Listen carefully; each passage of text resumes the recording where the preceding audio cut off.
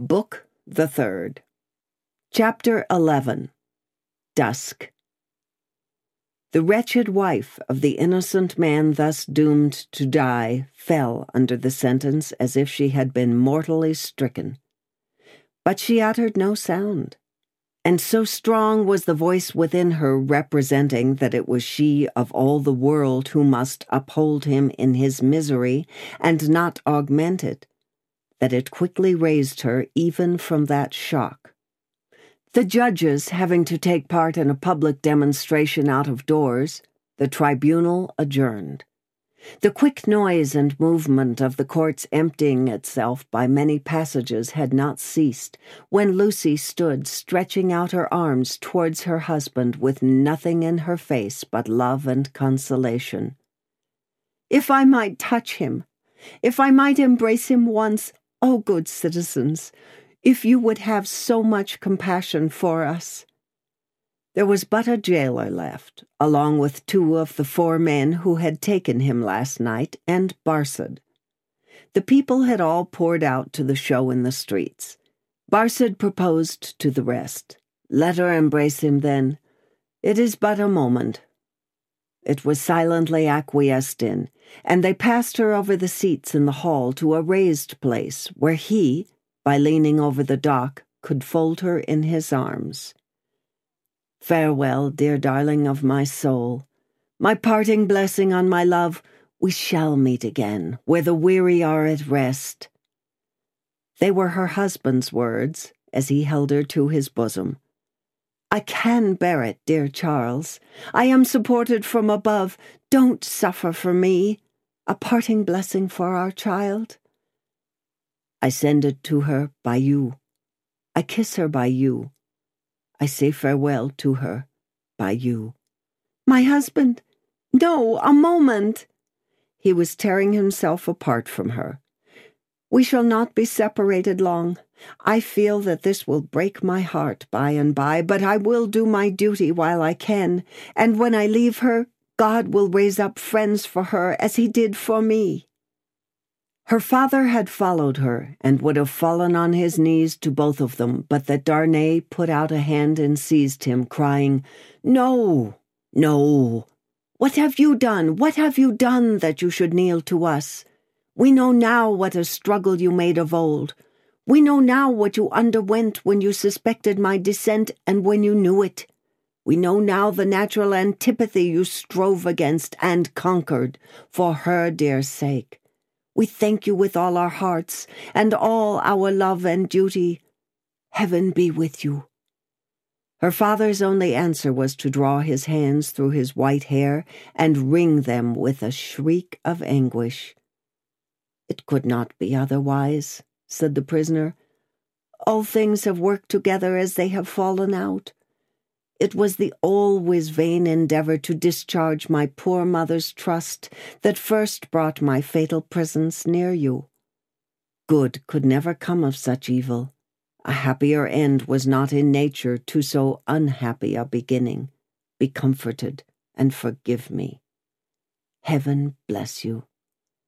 As he was drawn away, his wife released him and stood looking after him with her hands touching one another in the attitude of prayer, and with a radiant look upon her face in which there was even a comforting smile. As he went out at the prisoner's door, she turned, laid her head lovingly on her father's breast, tried to speak to him, and fell at his feet. Then, issuing from the obscure corner from which he had never moved, Sidney Carton came and took her up. Only her father and Mr. Lorry were with her. His arm trembled as it raised her and supported her head, yet there was an air about him that was not all of pity, that had a flush of pride in it. "Shall I take her to a coach? I shall never feel her weight." He carried her lightly to the door and laid her tenderly down in a coach. Her father and their old friend got into it, and he took his seat beside the driver. When they arrived at the gateway where he had paused in the dark not many hours before to picture to himself on which of the rough stones of the street her feet had trodden, he lifted her again, and carried her up the staircase to their rooms. There he laid her down on a couch where her child and Miss Pross wept over her.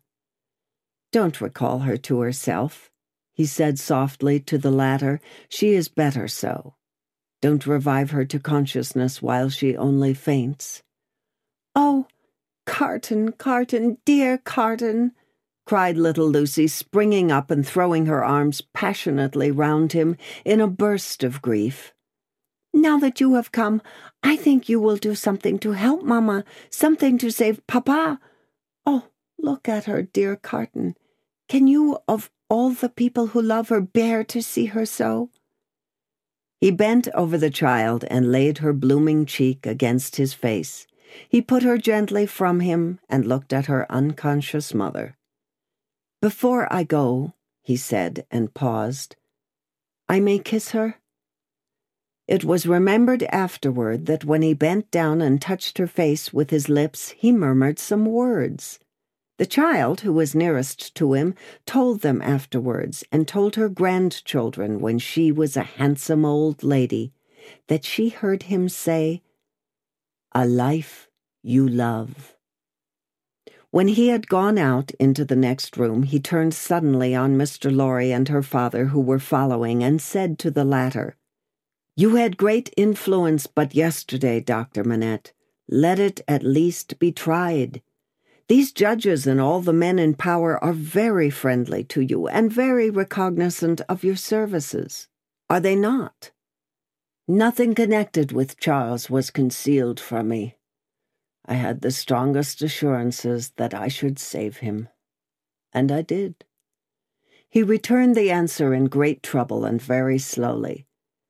"Try them again. The hours between this and tomorrow afternoon are few and short, but try. I intend to try.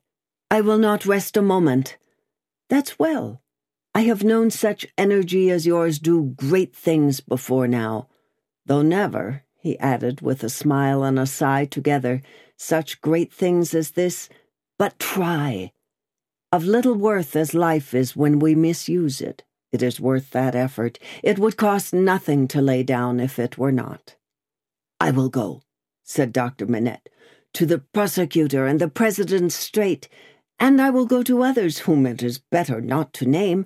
I will write, too, and— But stay. There is a celebration in the streets, and no one will be accessible until dark."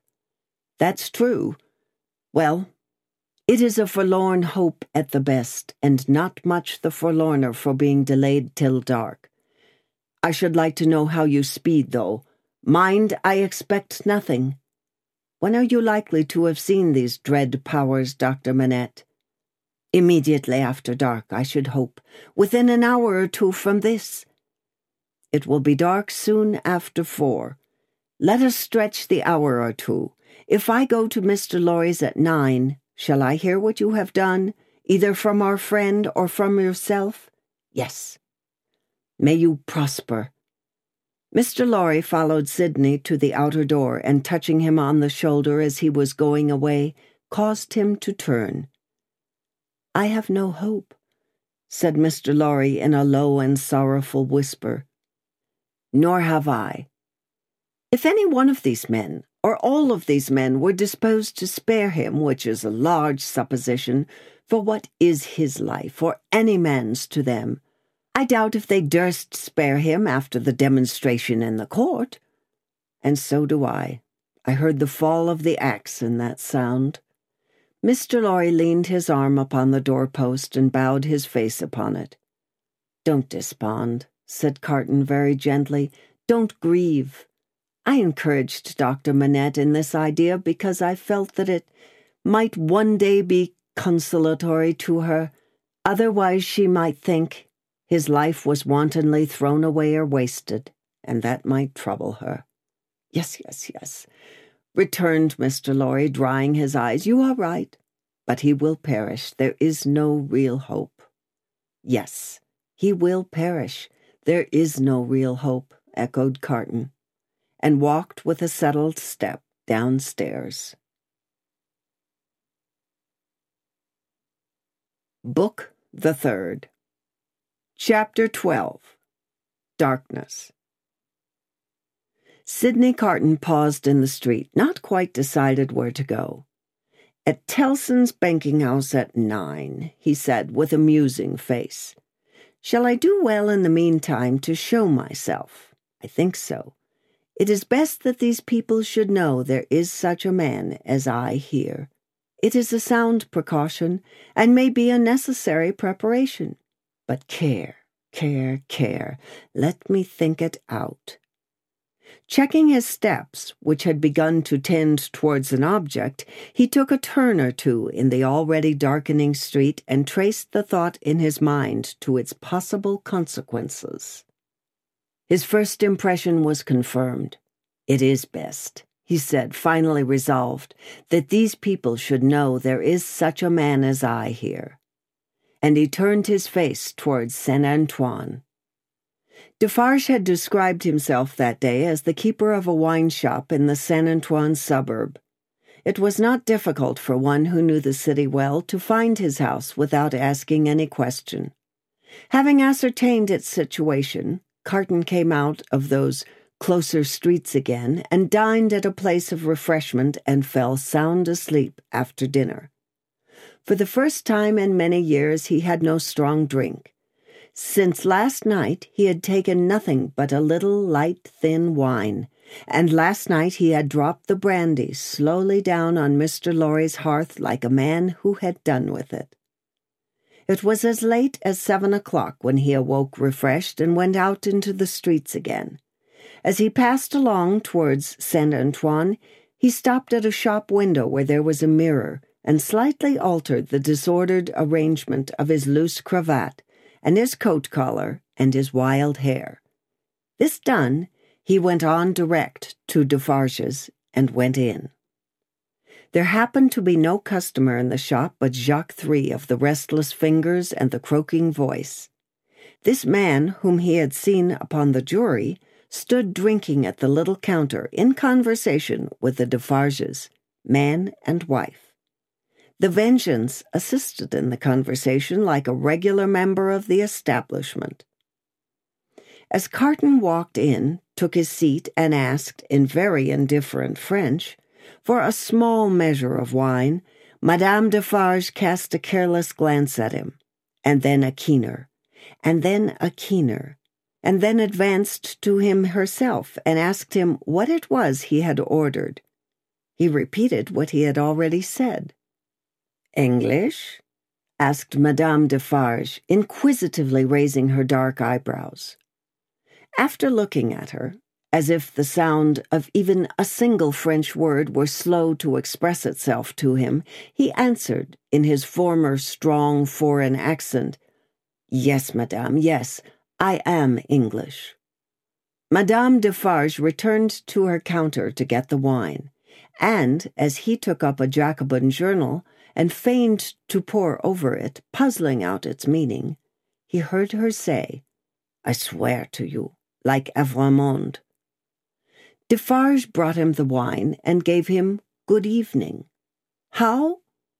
Good evening. Oh, good evening, citizen," filling his glass. "Ah, and good wine. I drink to the Republic."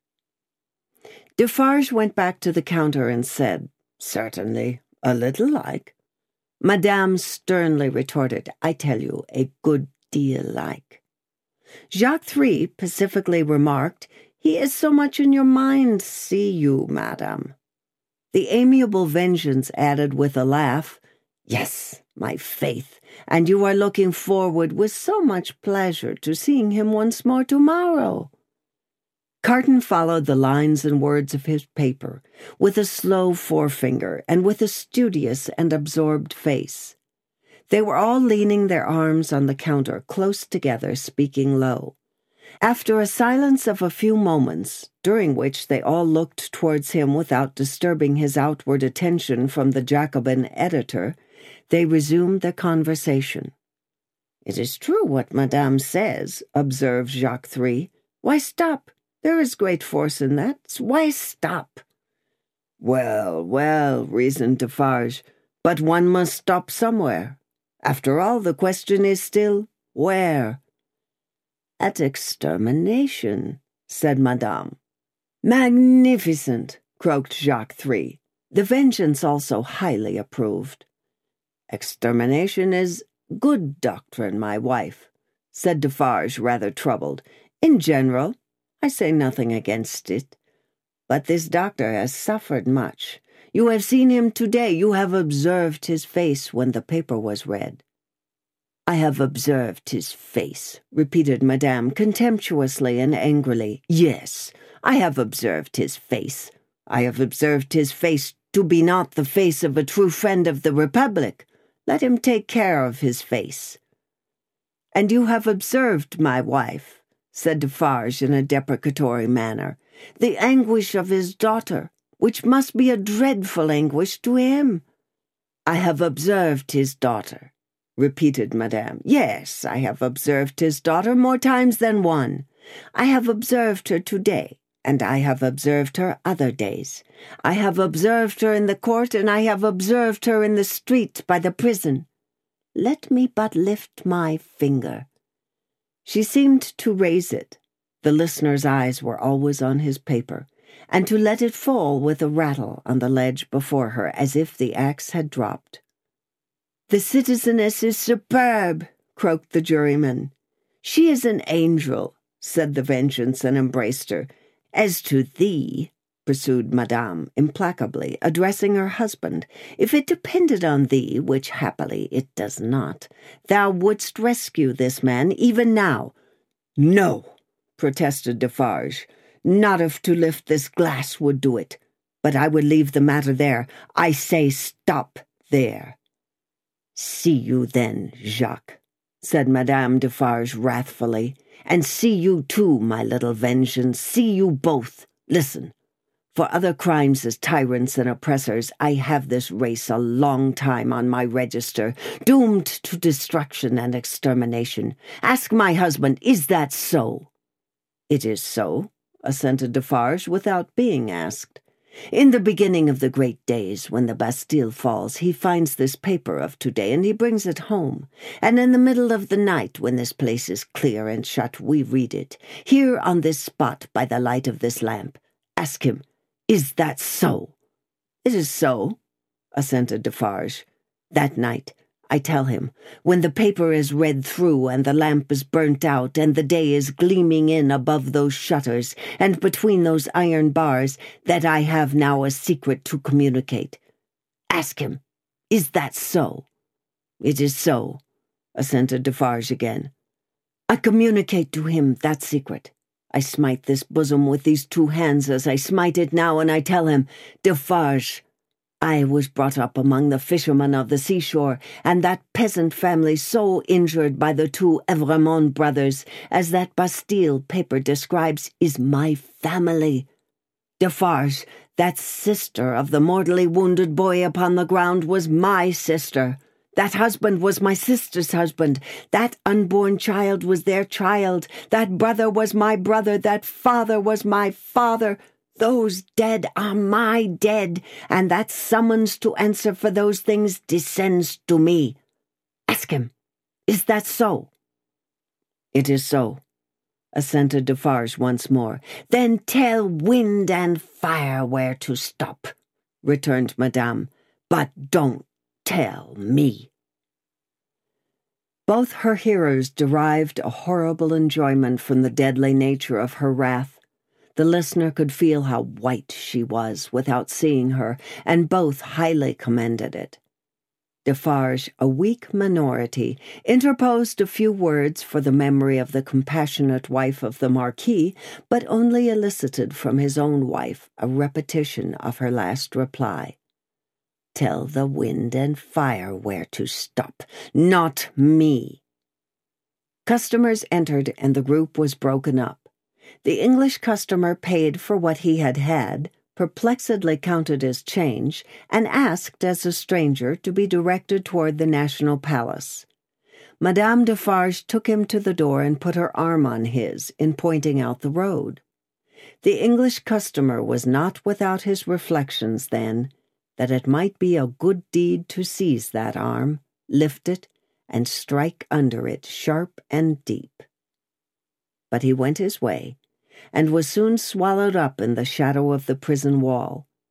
At the appointed hour he emerged from it to present himself in Mr. Lorry's room again, where he found the old gentleman walking to and fro in restless anxiety.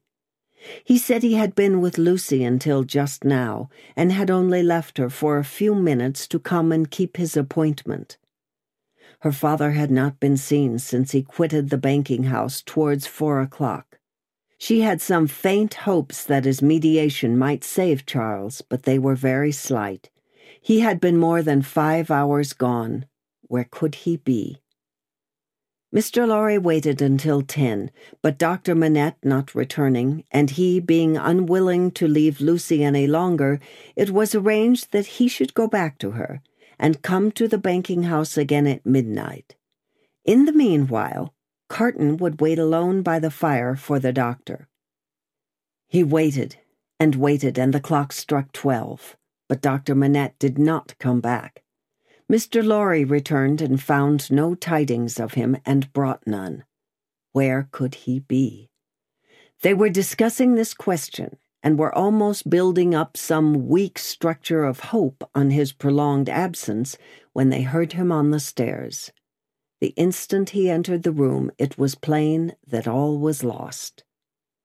Whether he had really been to anyone, or whether he had been all that time traversing the streets, was never known. As he stood staring at them, they asked him no question, for his face told them everything. "I cannot find it," said he, "and I must have it. Where is it?" His head and throat were bare, and as he spoke with a helpless look straying all around, he took his coat off and let it drop on the floor. "Where is my bench? I have been looking everywhere for my bench, and I can't find it. What have they done with my work? Time presses. I must finish those shoes." They looked at one another, and their hearts died within them.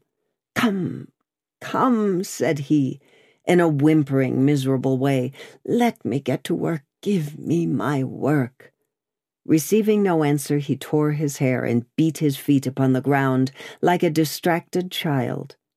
"Don't torture a poor forlorn wretch," he implored them with a dreadful cry, "but give me my work. What is to become of us if those shoes are not done tonight?" Lost, utterly lost. It was so clearly beyond hope to reason with him, or try to restore him, that, as if by agreement, they each put a hand upon his shoulder and soothed him to sit down before the fire with a promise that he should have his work presently. He sank into the chair and brooded over the embers and shed tears. As if all that had happened since the garret time were a momentary fancy or a dream, Mr. Lorry saw him shrink into the exact figure that Defarge had had in keeping. Affected and impressed with terror as they both were by this spectacle of ruin, it was not a time to yield to such emotions. His lonely daughter, bereft of her final hope and reliance, appealed to them both too strongly. Again, as if by agreement, they looked at one another with one meaning in their faces. Carton was the first to speak. "The last chance is gone. It was not much. Yes, he had better be taken to her. But before you go, will you for a moment steadily attend to me? Don't ask me why I make the stipulations I am going to make, and exact the promise I am going to exact. I have a reason, a good one." "I do not doubt it," answered Mr. Lorry. "Say on." The figure in the chair between them was all the time monotonously rocking itself to and fro and moaning. They spoke in such a tone as they would have used if they had been watching by a sick-bed in the night. Carton stooped to pick up the coat, which lay almost entangling his feet. As he did so, a small case in which the doctor was accustomed to carry the lists of his day's duties fell lightly on the floor. Carton took it up, and there was a folded paper in it. "We should look at this," he said. Mr. Lorry nodded his consent. He opened it and exclaimed, Thank God. What is it? Asked Mr. Lorry eagerly. A moment. Let me speak of it in its place. First, he put his hand in his coat and took another paper from it. That is the certificate which enables me to pass out of this city. Look at it. You see? Sidney Carton, an Englishman. Mr. Lorry held it open in his hand, gazing in his earnest face. Keep it for me until tomorrow. I shall see him tomorrow, you remember, and I had better not take it into the prison. Why not? I don't know. I prefer not to do so. Now, take this paper that Dr. Manette has carried about him. It is a similar certificate enabling him and his daughter and her child at any time to pass the barrier and the frontier. You see? Yes. Perhaps he obtained it as his last and utmost precaution against evil yesterday. When is it dated? But no matter. Don't stay to look. Put it up carefully with mine and your own. Now observe. I never doubted until within this hour or two that he had or could have such a paper. It is good until recalled, but it may be soon recalled, and I have reason to think will be. They are not in danger. They are in great danger. They are in danger of denunciation by Madame Defarge. I know it from her own lips. I have overheard words of that woman's tonight which have presented their danger to me in strong colors. I have lost no time, and since then I have seen the spy. He confirms me. He knows that a wood sawyer living by the prison wall is under the control of the Defarges, and has been rehearsed by Madame Defarge as to his having seen her— he never mentioned Lucy's name— making signs and signals to prisoners. It is easy to foresee that the pretense will be the common one, a prison plot, and that it will involve her life, and perhaps her child's, and perhaps her father's, for both have been seen with her at that place. Don't look so horrified. You will save them all. Heaven grant I may, Carton, but how? I am going to tell you how. It will depend on you, and it could depend on no better man. This new denunciation will certainly not take place until after tomorrow, probably not until 2 or 3 days afterwards, more probably a week afterwards. You know it is a capital crime to mourn for or sympathize with a victim of the guillotine. She and her father would unquestionably be guilty of this crime, and this woman, the inveteracy of whose pursuit cannot be described, would wait to add that strength to her case and make herself doubly sure. You follow me? So attentively and with so much confidence in what you say that for a moment I lose sight, touching the back of the doctor's chair, even of this distress. You have money, and can buy the means by traveling to the sea-coast as quickly as the journey can be made. Your preparations have been completed for some days to return to England. Early tomorrow, have your horses ready, so that they may be in starting trim at 2 o'clock in the afternoon. It shall be done. His manner was so fervent and inspiring that Mr. Lorry caught the flame and was as quick as youth. You are a noble heart. Did I say we could depend upon no better man? Tell her, tonight, what you know of her danger as involving her child and her father. Dwell upon that, for she would lay her own fair head beside her husband's cheerfully. He faltered for an instant, then went on as before. For the sake of her child and her father, press upon her the necessity of leaving Paris with them and you at that hour. Tell her that it was her husband's last arrangement. Tell her that more depends upon it than she dare believe or hope. You think that her father, even in this sad state, will submit himself to her, do you not? I am sure of it. I thought so. Quietly and steadily have all these arrangements made in the courtyard here, even to the taking of your own seat in the carriage. The moment I come to you, take me in and drive away. I understand that I wait for you under all circumstances. You have my certificate in your hand with the rest, you know, and will reserve my place. wait for nothing but to have my place occupied, and then for England." "Why, then," said Mr. Lorry, grasping his eager but so firm and steady hand, "it does not all depend on one old man, but I shall have a young and ardent man at my side." "By the help of heaven you shall. Promise me solemnly that nothing will influence you to alter the course on which we now stand pledged to one another. Nothing, Carton. Remember these words tomorrow.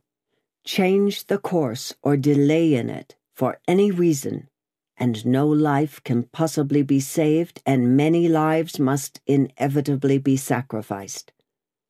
"I will remember them. I hope to do my part faithfully, and I hope to do mine. Now, goodbye."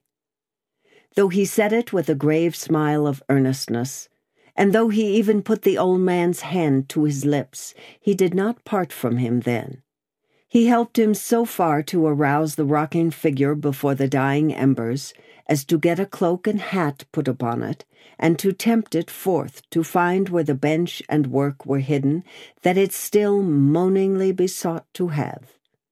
He walked on the other side of it and protected it to the courtyard of the house where the afflicted heart, so happy in the memorable time when he had revealed his own desolate heart to it, outwatched the awful night. He entered the courtyard and remained there for a few moments alone, looking up at the light in the window of her room. Before he went away, he breathed a blessing towards it and a farewell.